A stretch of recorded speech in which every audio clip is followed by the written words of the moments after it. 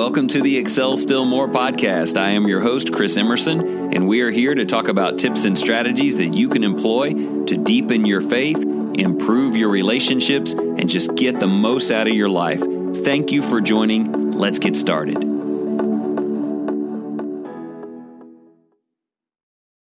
Today, we begin with a story. I need to tell you the story of a doctor named Ignaz Semmelweis. I will give you an abbreviated version, but you might want to check this story out later. It's extremely interesting. He was a doctor in Europe in the 1840s. He oversaw a hospital in that area that delivered babies and did a variety of other medical treatments. But unfortunately, they had a mortality rate for expectant mothers of 10%. That was high. Even in those days, that was way off the charts high. In fact, there was a hospital right across the street that had only a 4% mortality rate. But the fact that 2.5 times as many mothers died in his hospital as died across the street was something that tormented Dr. Semmelweis month after month. What was interesting is that his hospital was filled with doctors, educated men, talented people. Now, the other hospital had talented people as well, but very few doctors. In fact, it was run almost exclusively by nurses. This baffled he and all of the doctors, and so he started studying what they were doing. He began to match up as many things as possible from their hospital in his. He matched up everything: sheets and bedding, room decor, pictures on the wall. At one point, he made sure that the same clergy or priests that were in one hospital were visiting the other, and nothing made a difference. So desperate was the situation at one point that women who were scheduled to deliver there were delivering their children in the streets and going home, and then leaving the children there to be cared for.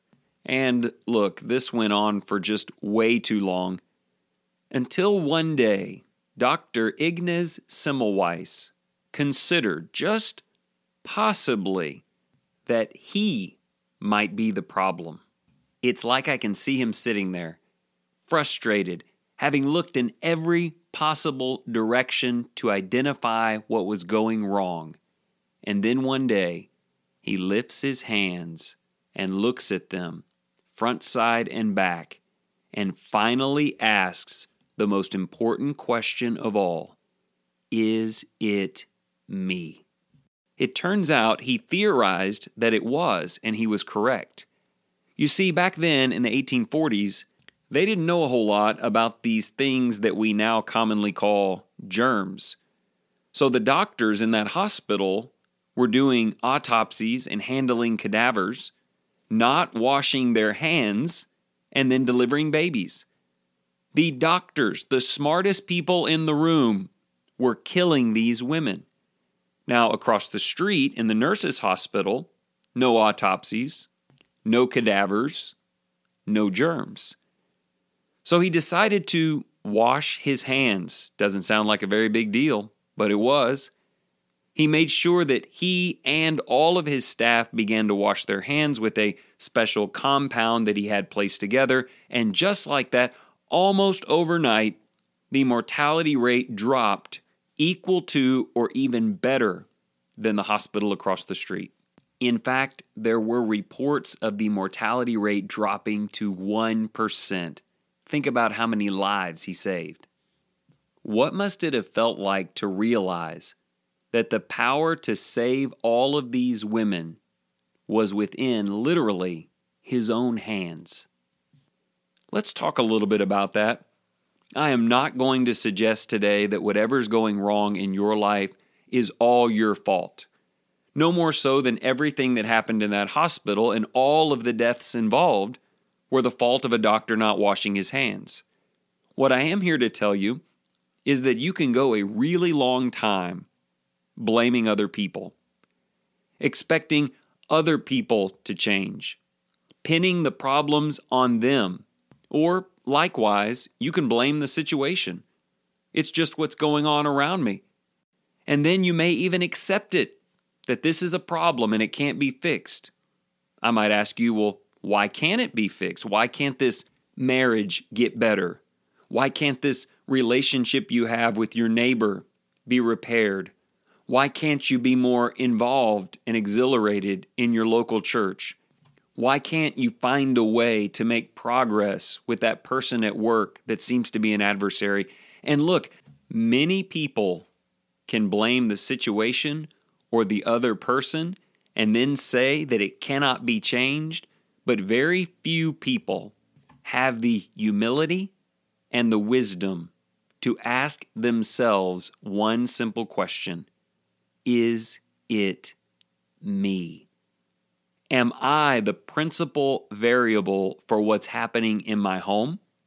Am I what's going on at the church that's disallowing us to grow? Is it my attitude at work that's keeping that adversarial spirit alive? Now, again, I want to be clear. I'm not saying it's all your fault. There's usually plenty of blame to go around. But the question is, am I a factor? Have I been so busy identifying other people's influence in this and the situation itself that I have failed to realize that I probably should have started by washing my own hands? It reminds me a little bit of the parable that Jesus told when he talked about not judging others unfairly. He wants you to be able to judge others, but you must first take what?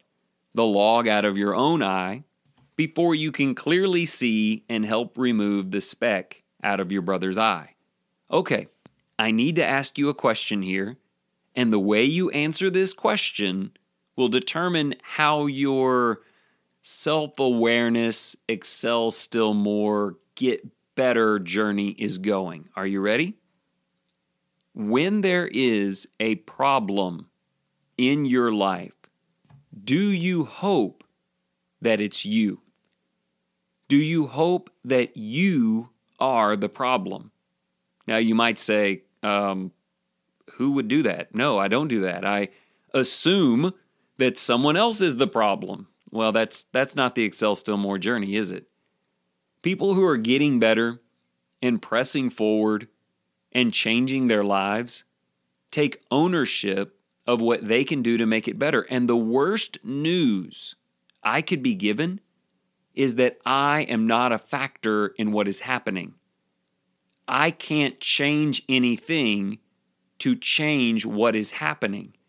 So if you're someone who says, no, I don't believe it's me, and I certainly don't want it to be me, then I think you should reevaluate that and really think it through.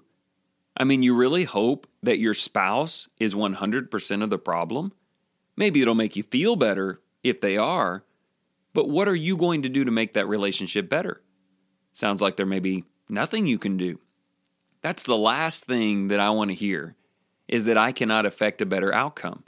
So I have to tell you, if Summer and I are having an argument, now I pretty much always assume that I've done something wrong just because of history and reality.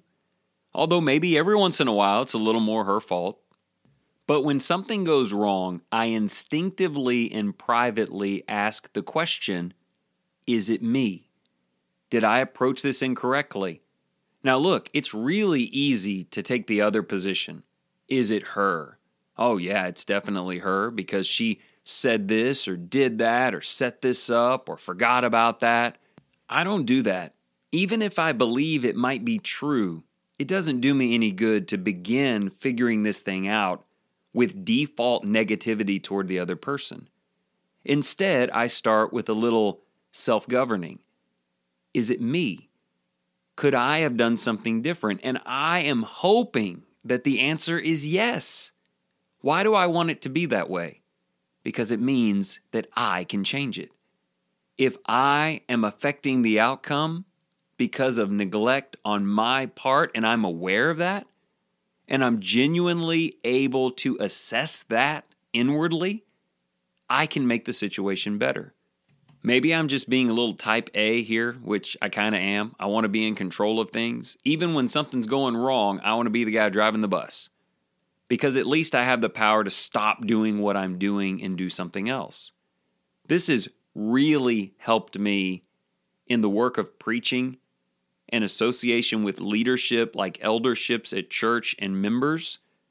In my younger years of preaching, when I made most of the mistakes that got made, it was very easy for me to pick out the mistakes that the leadership had made, the mistakes that some of the members were making. I was making a lot of them, but I instinctively protected myself against guilt and assigned blame. Hey, I wonder where that got me. Not very far, because two things happened. I did not get better. I did not assess my weaknesses and see if I could change the entire thing by changing me. And secondly, I just kept pointing my finger at them, waiting on them to do something different, and that didn't work out well at all. I got to tell you, I think, and I mean this with grand humility here, I think I'm a little bit smarter than I was 20 years ago when I started preaching, half my life ago. I probably get a few more things right, but I don't look at things anywhere near the same way. If there's an issue between me and a member of the church, my first question is it me? I know at least some part of it is me. I think I'll address that first. And usually that's a significant enough contribution to what has happened to change the game. If the eldership and I are having a communication breakdown, what did I do? What could I have done differently? And just by the humility of that and addressing it from that angle, it triggers compassion in them and support. Now, we have to move on to another section of this. What if you ask the question, is it me? And you come away with, no, my hands are perfectly clean. I'm sanitized. It's not me. Whatever's happening in this hospital, I'm not the one doing it. What happens if you come away with that? In your marriage, if you say, Chris, I tried. I sat there and self-evaluated for an hour, and I'm just going to tell you, it's 100% them. Maybe you feel that way about your parents. Maybe you feel that way about a neighbor or an enemy, if we could use that term. Here are a couple of things I would say about that. I have never in my life experienced that. Maybe there have been cases where I could say this is 99.9% that person's fault. But I can always find something where it is me. Something. Maybe it's the way I responded. Maybe it's my tone. Maybe it's my body language. You know, as Christians, we sometimes say, well, I'm telling you the truth, so I'm 100% right. Hey, you can tell the 100% truth, but do it with poor body language or tone or heart, and it's not 100% well done. So I'm going to encourage you, even in seemingly desperate situations, to find at least something that is you, and just work on that. I really think you'll be amazed at the attitude with which you approach things and the results. So as we get to the end of our episode, I need to tell you something about Dr. Semmelweis and the end of his story. But first, there's something so crucial you need to know about today's instruction. In the end, this journey has to be about you and God. This is about you getting better. If I assess what I am willing to do based on how much of the blame is mine versus someone else's, that's a good way to do nothing. Because if they're 51% at fault, then I don't have to do anything. This is not about the other person. It's not about your mate, your coworker, your brother or sister in Christ. It's about you identifying your part in this, and you excel, and you grow, and you make a difference. And that's exactly what it'll do. So putting this all together, maybe think of it in this way. If there is any kind of conflict, any sort of trouble, number one, check yourself first. Ask the question, is it me? Number two, identify something. There is always something. Number 3, do something about that. Whatever you found where you need to wash your hands just a little bit better, you do something about that. And lastly, number 4, do it because it's right. Because it's a part of your development, not because the other person deserves it. Well, speaking of the other person, things didn't go so great for Ignaz Semmelweis. He was very excited that his change had saved lives. So he made it his life's mission to go around telling doctors everywhere that they needed to wash their hands, that they were the primary culprits for the very problems they were trying to solve. Unfortunately, not all of those doctors had the same outlook as Ignaz. They would not ask themselves that same question, and instead, they rejected him. In fact, they had him committed to a mental institution. Though some of his own erratic behavior contributed to that, he was relegated there without honor, and he actually died there. He wasn't honored for his contribution to save human beings until decades later after his death, when they finally understood the concept of germs. I can't help but think that a lot of people died in that period of time when one doctor self-evaluated and made a change, was condemned by others who would not do so. Let me tell you, that is the most frustrating thing about this. While you're going around asking the fateful question, is it me? Finding your part, doing something about it because it's right, you will find yourself wishing that someone else would do it too. Why won't my mate ask themselves that question? Well, think of it this way. They could have you committed to a mental hospital. Maybe if that doesn't happen, you're a little bit ahead of the game. But you know what I mean. It's a little frustrating. But you know, the Bible talks over and over again about our example, the shadow we cast, the light we reflect. Your best chance at getting other people to become self-aware is for you to become self-aware. It's a great thing, actually. Not everybody's like those other doctors. They see you making changes, and sometimes it motivates them to do the same. Isn't that an awesome thing? You said, "Is it me?"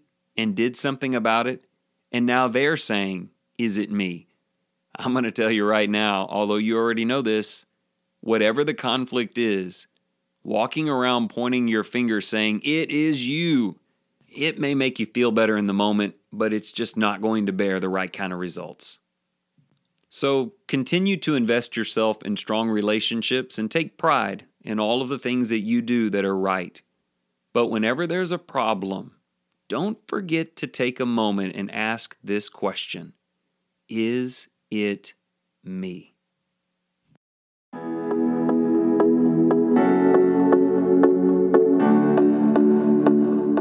Thank you so much for listening today. We encourage you to check out the website excelstillmore.life, where you can subscribe to emails, order the 3-month journal, or check out past episodes. As always, please consider sharing this with people in your life who you think we can help. And whatever you do today, in the name of the Lord Jesus Christ, excel still more.